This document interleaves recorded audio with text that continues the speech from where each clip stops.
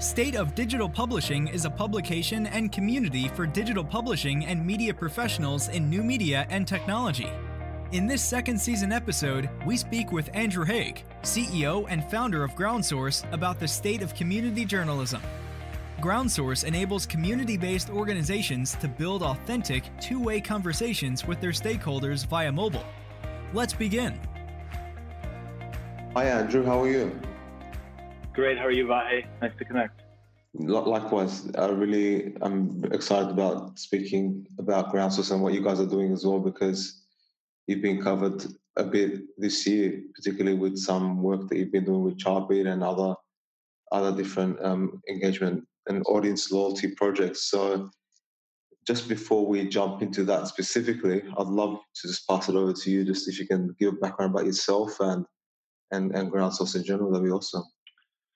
Sure, yeah. So I come out of a long career in journalism. I've been a journalist in journalism since the late 90s. I started in public broadcasting in the States as a reporter, and I also wrote for The Economist for a number of years as a correspondent out of the Midwest of the United States.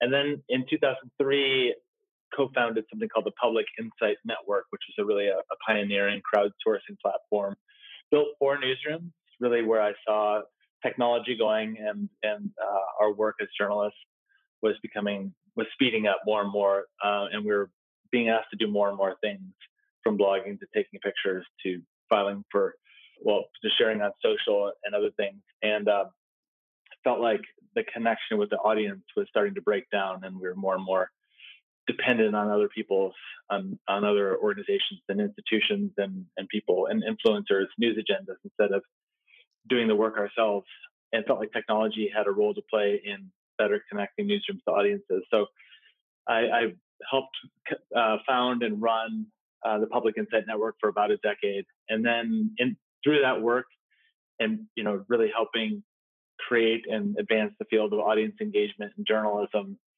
saw a need and saw an opportunity to translate engagement to mobile, and specifically to the most ubiquitous and lowest barrier to entry form of mobile technology, which of course is texting.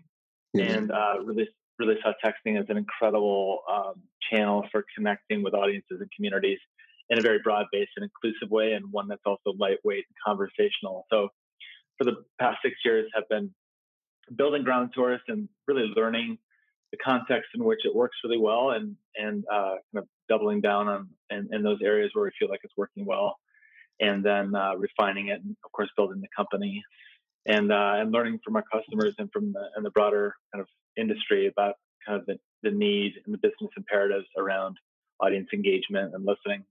Sure. What was the light bulb moment where you actually thought, now I can double down on actually focusing on mobile texting?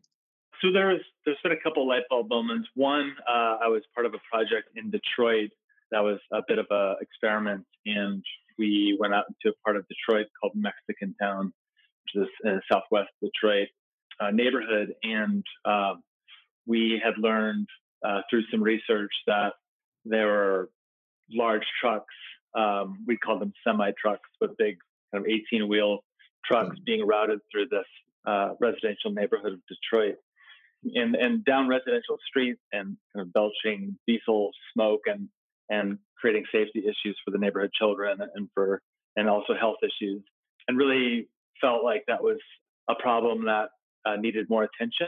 And instead of doing the standard approach of in addition, I should say, to doing a standard approach of writing stories about it or getting the local media outlets to write stories about it, we decided to encourage the community to text in whenever they saw a truck being routed down one of their streets.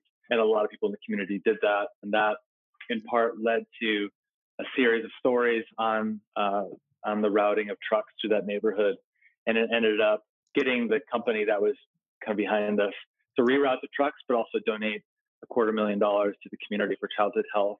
And to me, the light bulb was that you could have more impact as a journalist sometimes by getting people engaged than you can by writing a single story. So I felt like it was one of the moments in my journalism career where my work had a lot of impact, and I didn't even write one sentence of copy for a story. And that really intrigued me about, like, how do we give communities the tools to help identify the issues and concerns that really matter to them, and how do we help them connect those concerns to the work of journalism such that we can cover communities better. So it was really, to me, a journalistic insight that led to GroundSource. And then seeing where mobile was going and the ubiquity of text messaging, this is 6 years ago now, kind of pre-WhatsApp becoming very popular, really felt like there was a business opportunity here to create a way for newsrooms to directly connect audiences through texting. So that was one light bulb moment. The other light bulb moment, recently a newspaper in Seattle, the Seattle Times, has been using our platform for a while. And their environmental reporter has been covering these orca whales who have been living off the coast of Seattle, or occasionally residing off the coast of Seattle in the Puget Sound. And for various reasons, these whales have just captivated the city of Seattle, and people are very curious about them and their behavior and their health and a lot of things about them. So this reporter decided to create a texting club where she, as she went out in the field and covered these whales and took pictures of them and got a sense of how they were doing, that she would text directly with the audience about what she's learning, including pictures and research and other things that help kind of add context to it. And it's been a real hit. About 1,500 people, actually more than that, have signed up to get these texting alerts from this reporter. And the retention rate over the course of 6-7 months has been 94-95%, and people text back routinely to her with questions, and even with more than that, just the reactions.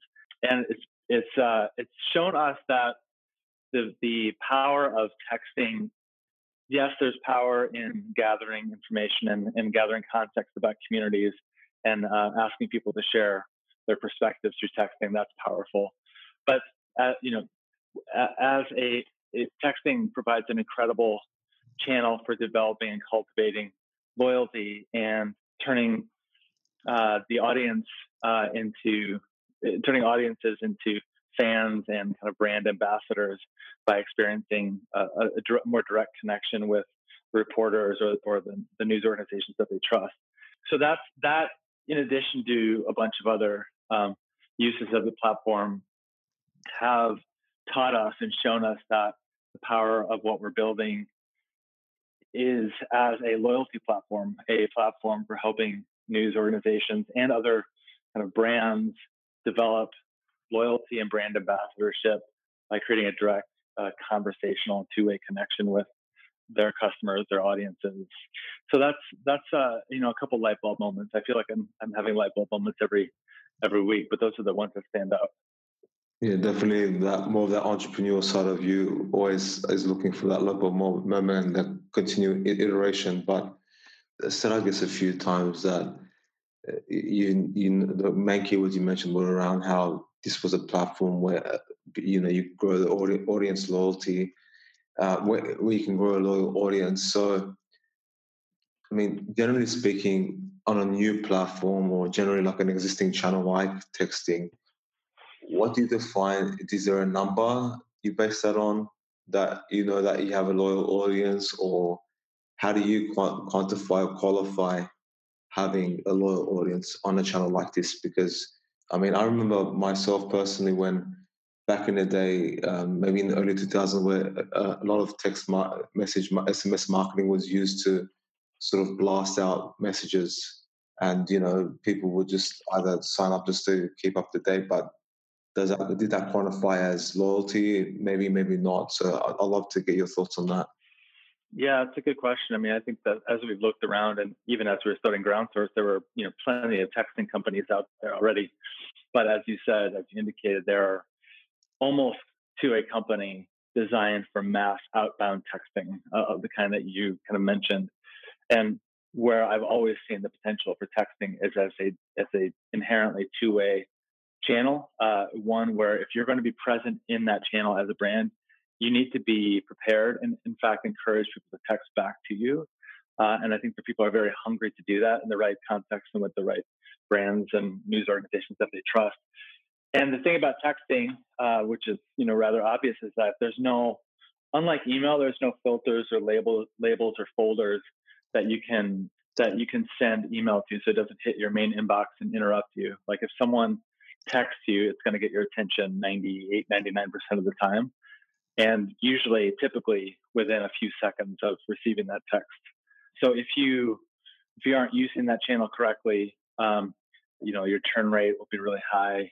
But also that allows us basically to look at these retention rates of 94, 95, 96% on a lot of our projects and say this, the vast majority of those people are loyal in the sense that they're allowing those texts to buzz their phone every time they go out. So that's one strong indication of loyalty. The other is the degree, the percentage, the extent to which they respond when asked to do so. So one of our clients, a radio show that has about a 10,000 person texting club.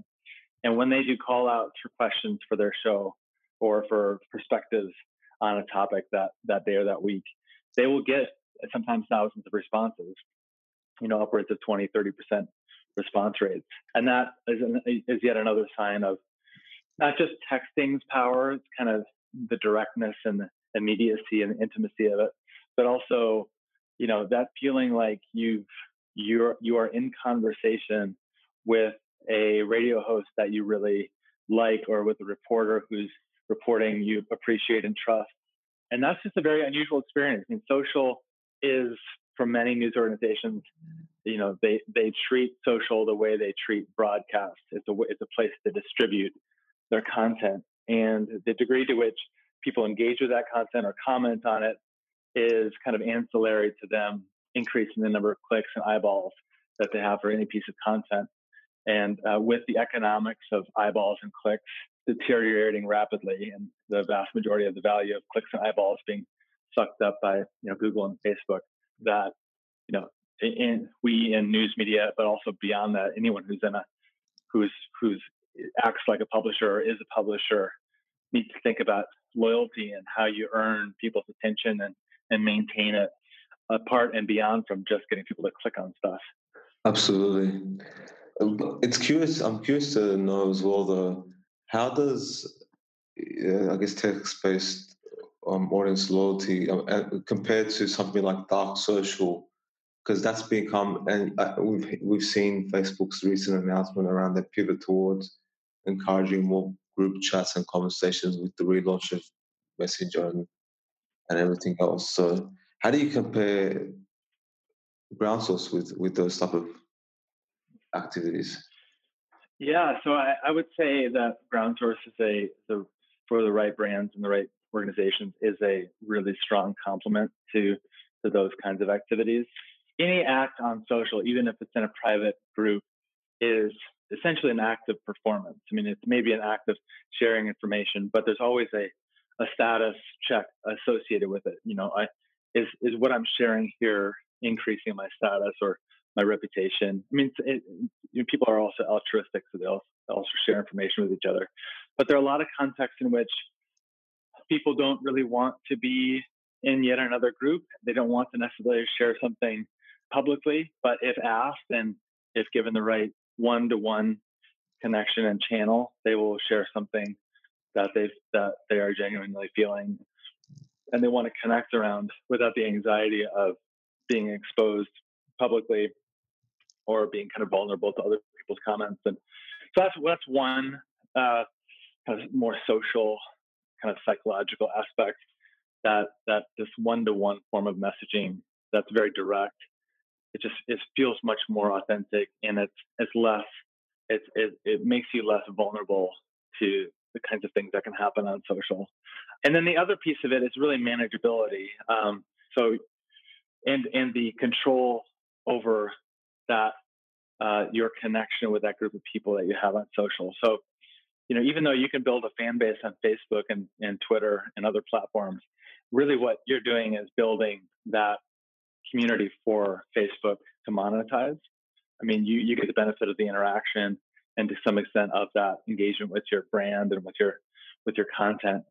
But the degree to which you have any control over your connection with the audience is really dependent on the algorithms of Facebook and at some level how much you want to spend to basically reach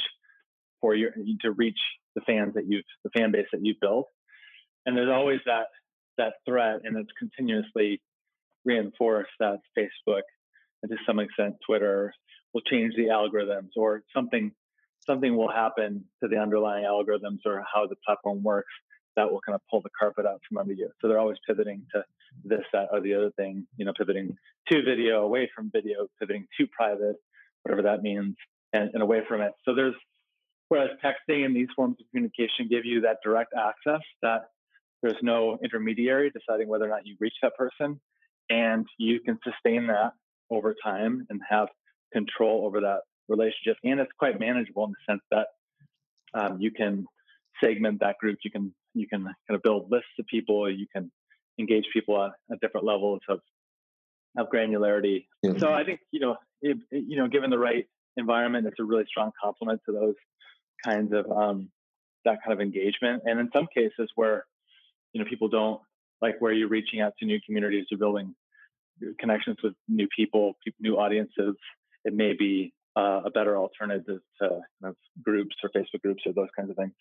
Absolutely. And I mean, I think you've painted the picture in terms of what the current state is around developing audience loyalty. But in terms of looking at it in the lens of community development, particularly with journalists who are trying to get that beat, or like you said, it's more about the audience engagement to get their feedback on stories or topics or issues. Can you go more into detail around what the state of play is at the moment? I know we spoke about dark social, like group messaging and stuff, but just in terms of the broader context, what are some of the things that journalists or news publications, or even local news publications, because I think you guys are focusing more around the local news outlets. What are some of the current challenges they're facing in trying to develop that audience loyalty and community development that's going to help them get stories? Yeah, so I think a big one that I'm talking to a lot of news organizations about specifically, but beyond that as well, is tightening the linkage between audience engagement, which is increasingly perceived as a necessary component of audience development and working inside a news organization. And we can talk about what engagement means. I think it means a lot more than just the time you spend on a web page. I think it means you're somehow moving from being a passive recipient of information to actually interacting with the news organization or with the content or with the reporters or the journalists. So I think there's a growing consensus that for many reasons, not least of which is that the average person scrolls through about 300 feet of feeds a day, and that's a stat actually from Facebook. So you're spending much of the day on your phone flicking through feeds, and at the end of the day, you may say turn to your significant other or your friend and say, "Hey, I was just reading about this thing, and isn't it interesting?" And they ask you where you read it, and chances are sometimes you forget, and sometimes you don't have any clue about where that content came from. Absolutely. In the sense that content is just out there, kind of free flowing, and we're consuming it, we're absorbing it like we do water or oxygen, and we don't necessarily know where it came from. And in that context, it's really hard to sustain a relationship with an individual audience member if they don't know where the content's coming from. So if it's not just strictly content you're distributing, if you have to do more than that, then you get to the question of like, what more can we do other than just put information out in the world? And I think the answer to that is engagement, and that can take lots of different shapes and forms. But I think the real challenge then, engagement could mean planning events. Engagement could mean asking your readers for their questions and answering those questions. It could mean taking polls. I mean, it can take lots of different forms, or it could mean texting or emailing.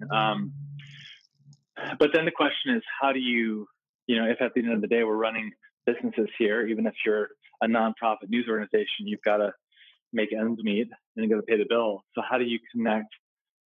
If the economics are no longer around scale and how many people are clicking on stuff, but more around how engaged, smaller, more engaged, more deeply engaged communities, how then do you translate that engagement into money? I think that's the big challenge right now. And my sense is, and that other industries, and I'm sure people in your audience have a far better sense of that than journalism does, probably because corporations think about customer retention, and that there's a strong engagement component to retaining customers. Yeah. And I think that's where the data aren't there yet, and the logic isn't fully baked yet to help to kind of link that definition of audience engagement with revenue. And so then you get into the weeds, into the discussions around, okay, are we going to buy a CRM, a customer relationship management tool? Are we going to buy a CRM that's designed for sales and kind of hack it as an audience relationship tool? How do we track conversion rates given these different channels and different opportunities to engage? And so, it's a more complicated web of things that newsrooms have to put together, but it's absolutely the foundation upon which I believe successful future media brands that kind of think of themselves as publishers or act like publishers will be built. And I think that's also really an interesting opportunity for tool builders and platform builders, is to build this audience revenue and audience engagement stack. Whereas, if you've ever seen one of those charts of all the different advertising tech stack, it's crazy how many dozens and dozens, thousands of companies have cropped up, to create, advertising exchanges and arbitrage and all those little URLs that pop up at the lower left hand of your screen when you load a news website.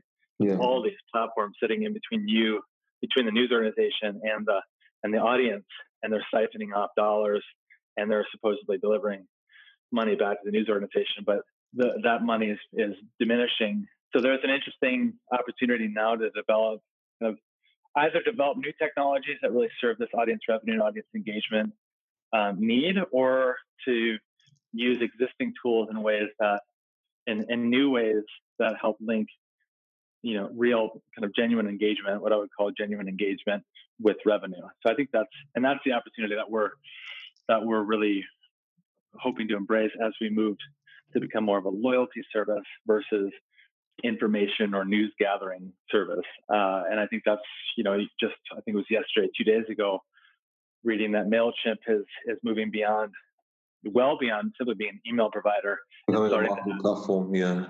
Yeah, a full-on marketing platform with audience segmentation and targeting and CRM and all these different components, putting them pretty much directly in competition with Salesforce, and looking at other tools like HubSpot. It's like there's some really interesting kind of trends in those areas where these companies that started off as kind of like simple communications platforms are evolving into a full-on marketing suite. And I think we may not end up as a full marketing suite, but we're certainly taking on attributes of a marketing platform with the ability to integrate with these other tools like MailChimp and Salesforce. So I guess from what I hear from you saying is that I guess audience development professionals or journalists are competing for priorities in trying to increase their engagement, and then the way that tech companies are responding is trying to create a full ecosystem whereby they can try to do that and try to reduce that friction with their audience members, I guess. Would you say that tech platforms are trying to create more of an ecosystem or as well, in addition to, like you're saying, to create that solution, I guess creating a solution for them? Yeah, I mean, it's a couple things: reducing the friction for the audience, people in the audience. Also, the number of platforms you have to log into as a publisher. It would be interesting to survey your audience and see how many, strictly the number of platforms they log into on a daily or weekly basis. But it's got to be, I don't know, 10 or more, depending on what level of the organization they're at. And if you can simply log into MailChimp and take care of a lot of that targeting and segmentation and audience or subscriber relationship management, and reduce the friction on your end, plus potentially the cost as well.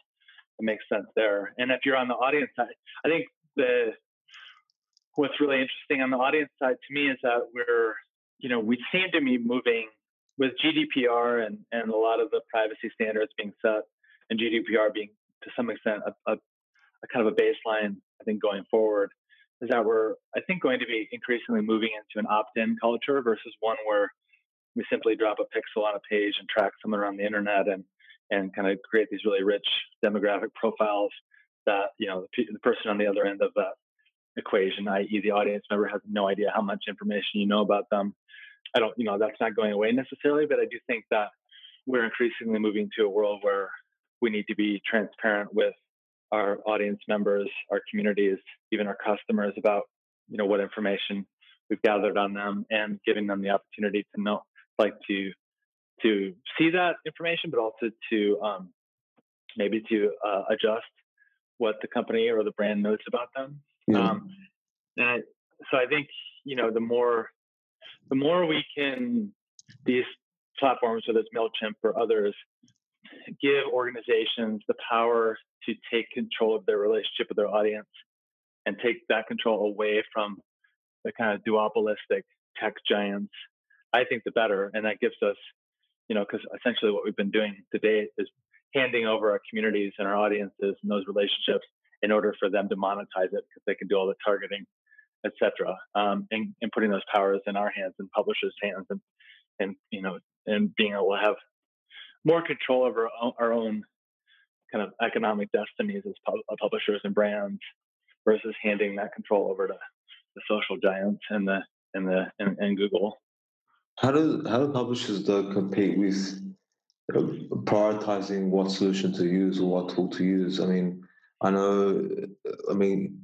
particularly with Groundsource, it's a very unique way of solving an audience engagement problem. But like, you've got text messaging as one way, you've got this other platform as another way, you've got this other one as another way. So how do they, from your perspective, compete with choosing one that's going to help them? I know they have to take it as a holistic approach, but again, there's so much out there, right? Like you said, ad tech space is growing significantly, and I know that there's an infographic that showed that there was 7,000 ad tech martech companies that have popped up since the past few years. So how do they prioritize? Yeah, so I think you hinted at it, and I think this is, I'm not a publisher, but I talk to them a lot. I talk to news organizations a lot. It comes down to really meeting your audiences and their communities where they're at, and allowing them to connect on the channels of their preference, and making that quite seamless across channels. So I think it's really dependent on you understanding who your audience is, who you're serving, what their preferences are in terms of communication, what you want out of that relationship and what they want out of that relationship. And then I think it's choosing the technologies to engage them accordingly. And then I think, of course, cost comes into play. And, where what we've, known for some time is that, texting is, compared to quote unquote, the quote unquote free nature of kind of social media, is expensive, but also it activates and converts at a far higher rate than any other channel. And it's unparalleled, in my opinion, in its ability to enable the brand or the news organization to take the pulse of their community and to actually be in conversation with them, to understand what they need and understand what their preferences are. So I think it's a matter of being able to connect the efficacy of this channel with the revenue. So then I think you need to be you just need to be very cognizant of what kinds of engagements, what kinds of opportunities to engage, and what channels convert at what rates. And I think that's where, not having that full tech stack in place, it's really hard to track and connect the dots between, an audience member who may come to your website a number of times a month, who may also do some other things, maybe shows up at events, may have also commented on a few stories, may have also texted in, to know all those things at once, and then to be able to connect the dots between them in order to say, hey, this person has all the attributes of, a super fan or someone who will convert to subscriber. So let's give them a special opportunity in the channel of their preference. I think that's the holy grail as I talk to publishers, is being able to have that holistic view of their audience and to be able to control their relationship with that audience in a way that to kind of take control of that audience either back from the social giants or to kind of develop that control from the outset. And then to be able to measure at a very granular level conversion rates and activation rates across those channels. So that's it's a kind of a general answer to your question, but I think that's how publishers are thinking through it. Yeah, I think you clearly laid out the thought process, Andrew. Out of your experience, both as a journalist and from what you're seeing as well, to get to that holy grail where you're seeing that full view, and then also to see that with ground sourced. How long do you think it usually takes to get to that point? I know every organization is different, setups different. That's obviously going to impact the change management and to be able to get the implementation and execution. But do you think if everyone was on the same page, it wouldn't take too long to happen? How long do you think that should happen or take realistically? Yeah, I've been watching. One organization, the Texas Tribune, is kind of well known at being very strategic and very smart about how they make their choice, how they choose their technologies and how they track conversion rates. Seattle Times is another that does a really great job of tracking what converts people to subscribers. So I think if you have the right leadership in place, it can be very rapid. It can. I would say if you have the right leadership in place, i.e., someone or some people, a team of people who are very focused about developing opportunities for the audiences to engage, are taking a very audience-centric approach to developing new products, and they're working across functions. I think that the organizations where it will take a long time, in fact, it probably will never happen, are organizations where the quote-unquote business side and editorial sides are quite siloed and even maybe distrustful of one another. It's just the mindset and the kind of work that's required to succeed in this area in kind of linking engagement, audience engagement, and listening with higher conversion rates and sustaining the business side just requires that marketing, technology, kind of the business side, the editorial side, the technology side, they all have to be at the same table, kind of creating those products as a kind of holistic package, such that the marketing piece is integral to the editorial piece, and that the technologies are being chosen wisely given the audience and your understanding the audience. I think if you have the right leaders in place and you can put a team like that in place, you can develop highly engaged products that convert at a high rate and be able to track that, very, very quickly. But I think it comes down to who the leaders are. And, even if you're in a legacy media organization, I've seen a number of legacy media organizations, it's going to take, 5, maybe 10 years if you want to change the entire organization, try to convert it into one that's acting more nimbly. And even that is a big struggle. And unless you're like at the scale of like the LA Times or Washington Post and New York Times, and you've got a lot of money and very large audiences, they can make those transitions because they can invest in R&D and new product development and take some risks.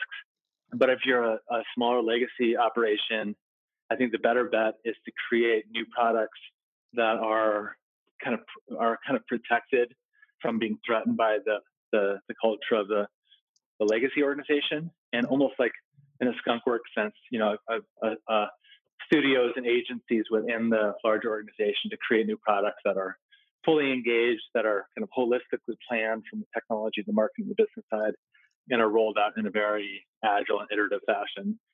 But if you have the leadership in place and that structure, that team in place, it can happen right away. No, that makes sense, Andrew. And I think we can speak about a lot of this. You can even have a whole podcast around organizational change and challenges around that. But Andrew, I'd really love to now jump into, let's go into the nitty gritty. Let's go to some case studies, just so that people who are listening to this, if they want to take a look at audience loyalty on a local context, or however we can use text messaging as a platform, let's give them some case studies to go away with and some examples. So the first one I wanted to just allude on one, and then I'd love to then pass it to you once we go through this one on any other ones that you want to know. I know we went through one earlier in our conversation, but there was one that a news piece that was fairly well received in the community around how Chalkbeat, there was an integration with Chalkbeat and how that was used with Groundsource for I think a development-based organization, and how that uncovered news and insights. Can we start with that one? Sure.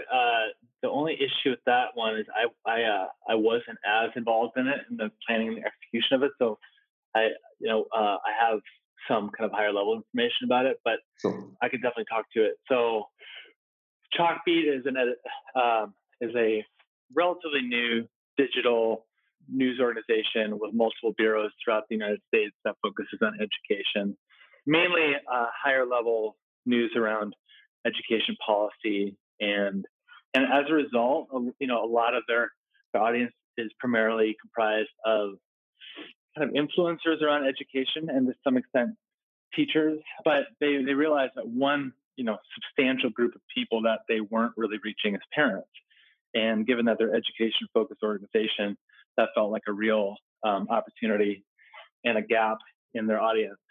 So what we did with Chalkbeat is they actually acquired a list of phone numbers in Detroit using a vendor that we've used before, and a vendor that is an ethical vendor of a kind of a list marketing platform or service, and they of people in certain zip codes of Detroit, and they created a pretty lengthy survey to understand their needs, and they to get a better understanding of what families' preferences and needs were around education, and through that learn a great deal about parents, and specifically with regards to transiency, why kids were changing schools quite a bit. And it's an approach using Groundsource that we've done in a few places, and we call it Pulse. But basically, it's using texting as a very lightweight way to check in with a group of people, understand their information needs, and to help attune the news organization to the needs of that audience. Now, like I said, I wasn't as deeply involved in the detailed kind of like that's okay rollout of that project, but I know they reached about 100 parents, and they were able to stay in touch with them over the course of a number of weeks, and through conversation with them revealed a lot of really enlightening and to some extent surprising insights about why kids were changing schools, and their underlying information needs around education. So again, it kind of gets to that, like, how do we know, every news organization, every publisher has to contend with the question of, like, what information does my audience want or need? I mean, as a podcaster, I'm sure you think about that a lot. Like, what, you can see the numbers of people downloading the podcast. You can see the number of people hitting your webpage. You don't necessarily know if you're meeting people's information needs. And to some extent, there's just this kind of black box of how the audience is interacting with the content, and to what extent they're it's satisfying their needs. And the very straightforward way of answering that question is to ask them. And I think texting provides a really lightweight, low barrier way to connect with audiences and to just genuinely ask them about their information needs. So we've done a few projects like that where we call them we call it Pulse, which is it's more of an information needs assessment, or understanding, ascertainment, use of texting. So yeah, they've gone on to kind of replicate some of that work in other markets and with other populations, and are finding a lot of success using it. And I think one interesting thing about this project and others like it is that we're talking about 100 people here. We're not talking about 100,000.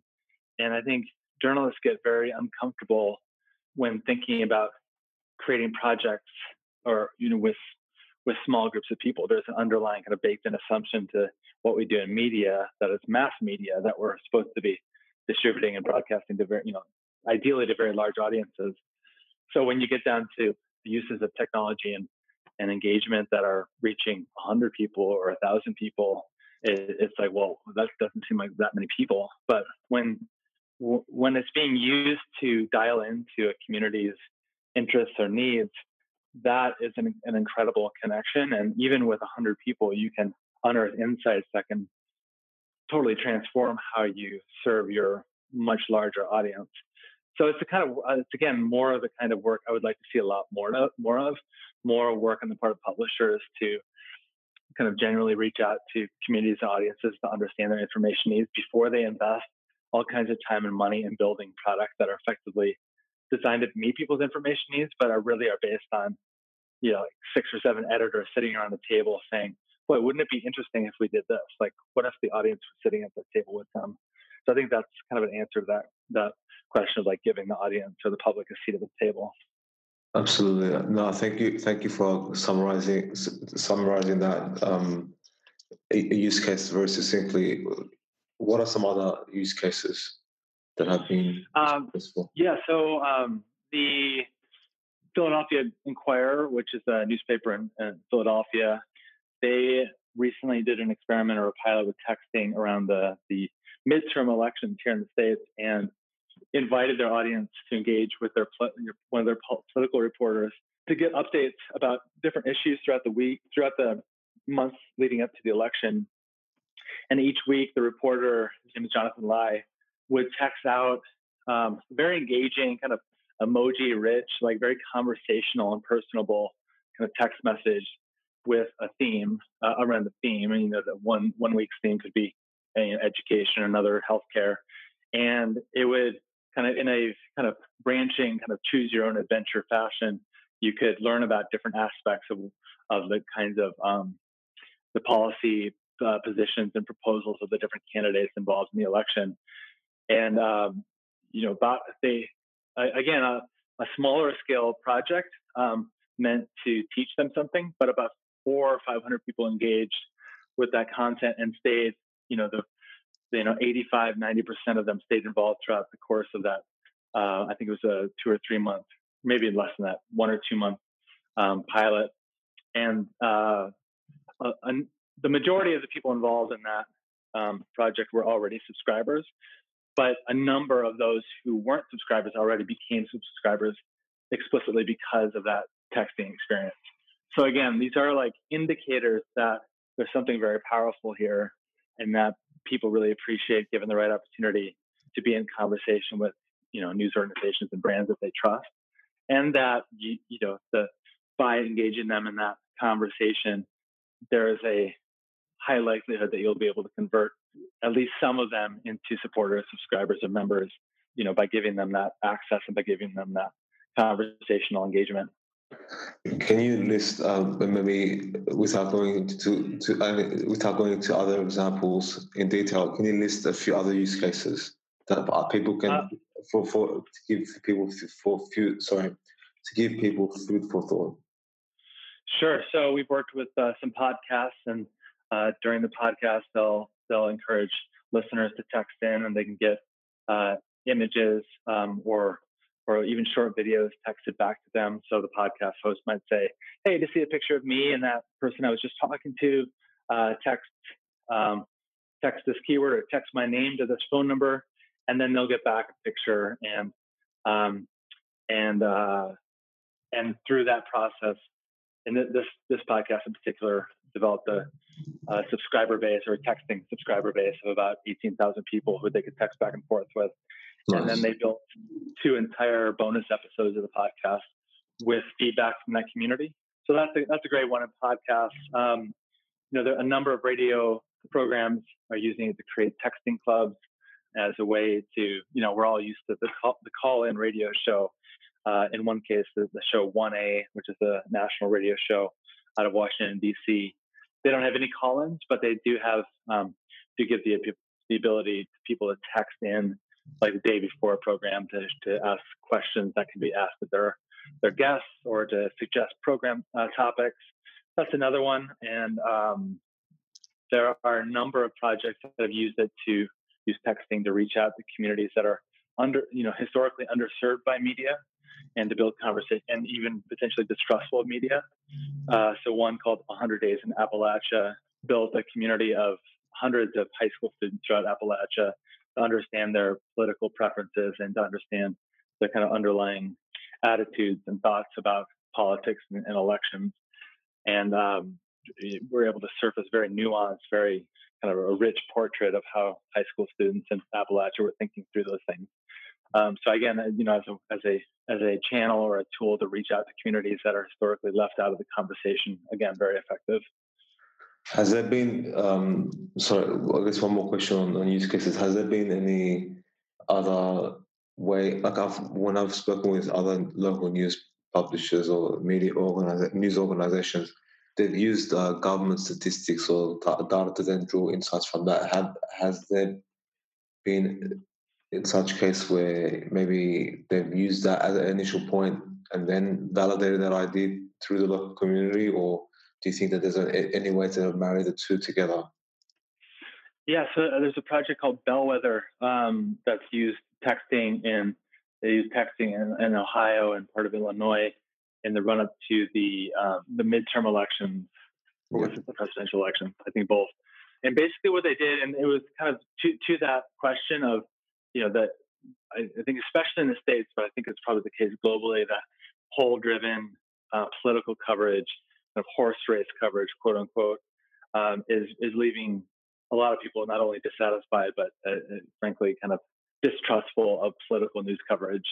And increasingly polls have been kind of weaponized by different political parties in different ways. So people who are answering the polls are accustomed to answering questions on behalf of their team, whichever political party that they're affiliated with, knowing that polls are used as weapons. And so, how do we really truly understand how people are thinking through political issues in ways that will actually inform and shape their voting? And so Bellwether recruited small groups of people reflective of different political backgrounds and beliefs and races and ethnicities in very kind of geographically focused areas. And then throughout the course of, however many weeks it was up until the election, would ask them kind of open-ended questions week in, week out to understand, again, given its name, Bellwether, how their sentiments were changing given news events or given debates and that sort of thing. And I think that's got a lot of potential to augment polling, certainly not to replace it, but to kind of create a richer, more qualitatively rich and authentic way to understand voter sentiment. Certainly. So the key is use this for augmentation, and I think that's really good to note again.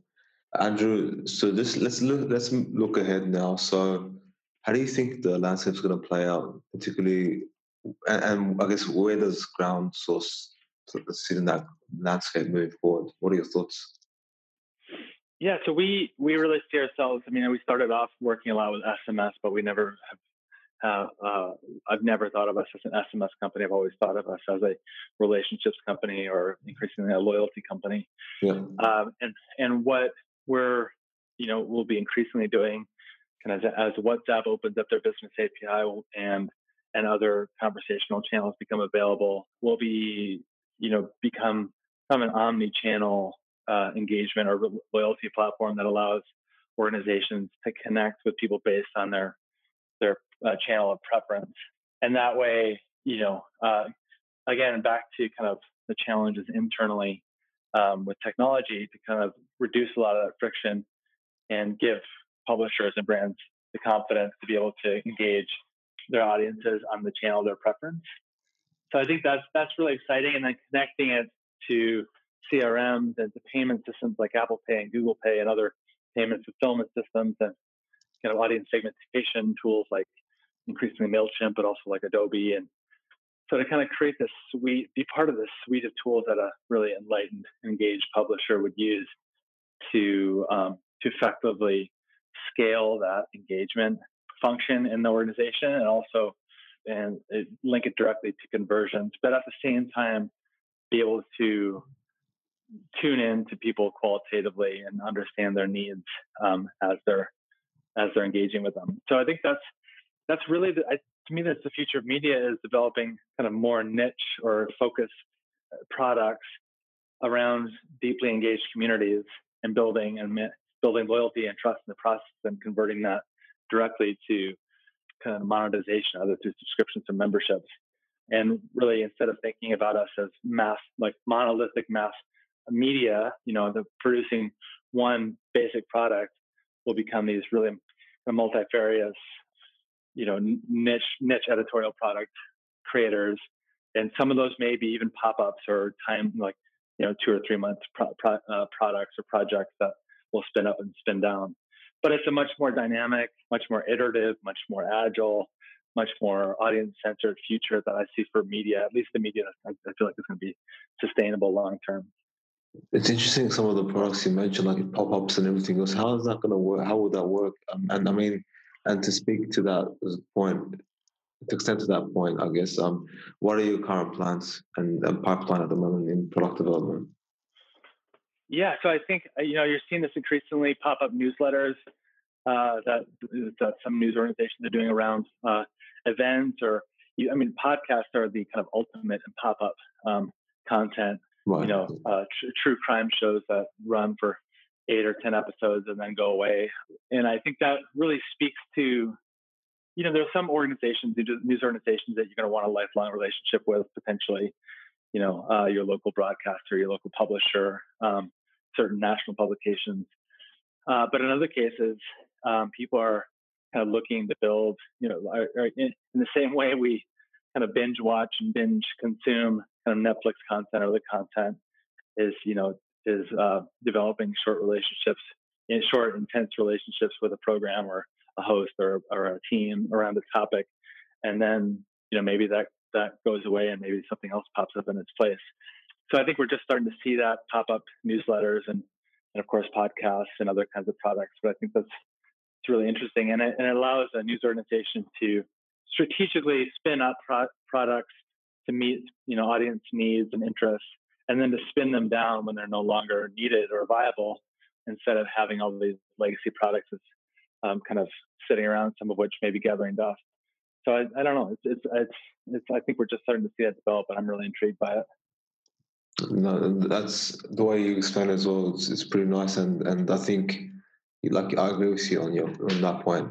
So where are you guys sitting at in terms of your plans for 2019 and product development wise? So we're in the middle of raising a seed funding round. We're redesigning and redeveloping our platform from scratch. We're mostly done with it.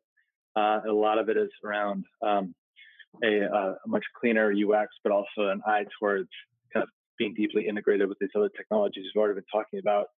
So we need to close out that round so we can accelerate on that work. And then, as we look forward, we're looking to broaden beyond strictly news organizations and really focus on working with brands that act like publishers, but also brands that we call community anchored brands, brands that are in community that really value the input of a community, that engagement with and loyalty with the community, and are keen and interested in listening to that community's needs and serving them through information, products, whatever those might be. So it's both a tightening of a focus on loyalty as the underlying challenge or problem or pain point we're solving for organizations, but also then broadening out to brands beyond media. You could think of sports teams or breweries, or there's a wide range of brands that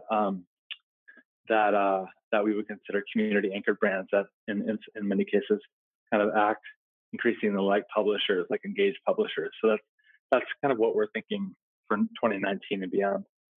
I hope the seed funding turns out as you planned, and I'm sure it will. And we'll be more than happy to cover it as well, like we did with Chalkbeat's news success as well. So just to close off our conversation, Andrew, I'd just love to, and I always ask this to everyone that comes onto the podcast, one key lesson that you can share with people, whether it might be around your entrepreneurial background, or it might be around audience loyalty. I'll leave it to you to just say one lesson that you've learned that you'd love to share with everyone. I think the biggest one is to listen more than you talk, to do that personally, but also as a brand and as an organization, to be as tuned into and attuned to the needs and the concerns and questions and curiosity of the people you're serving, and to constantly reorient yourself around their needs and their concerns, and to really focus on hospitality and service by listening. I think that's the key. That's my key. That's something I'm obsessed with, but I think that's my key insight. Was that natural for you, or was that something you had to learn over time? I think I've always valued it as a person. How to put it in practice as a professional is always challenging, because there's always that tension between here's what we built, here's the stuff that we have on offer, so I'm going to go out into the world and try to sell it, versus like, what does the world actually need from us right now? Because you can get very locked in to your product that you're selling, and the world may be telling you that the product you're selling isn't quite right, but you're sitting there having invested in time and money into the thing that you're selling, and you're not open to hearing something different. So I think it's partly a matter of like being open to the possibility that what you're selling into the world is no longer what the world wants to buy effectively, but also keeping yourself nimble and your resources flexible so you can adjust course rather quickly, and so you don't have to get locked into any one vision of the future, that you're constantly retuning and tuning yourself into the needs of the people you're serving. Absolutely. Thank you for sharing those fundamental truths and finishing off the conversation at that point. And thank you for your time. Thanks, Fahad. Thanks for reaching out. Appreciate it. Thank you. All right, take care. Thank you for joining us on this episode of the State of Digital Publishing podcast. Listen to past and upcoming episodes across all major podcast networks. Follow us on Facebook, Twitter, and join our community groups.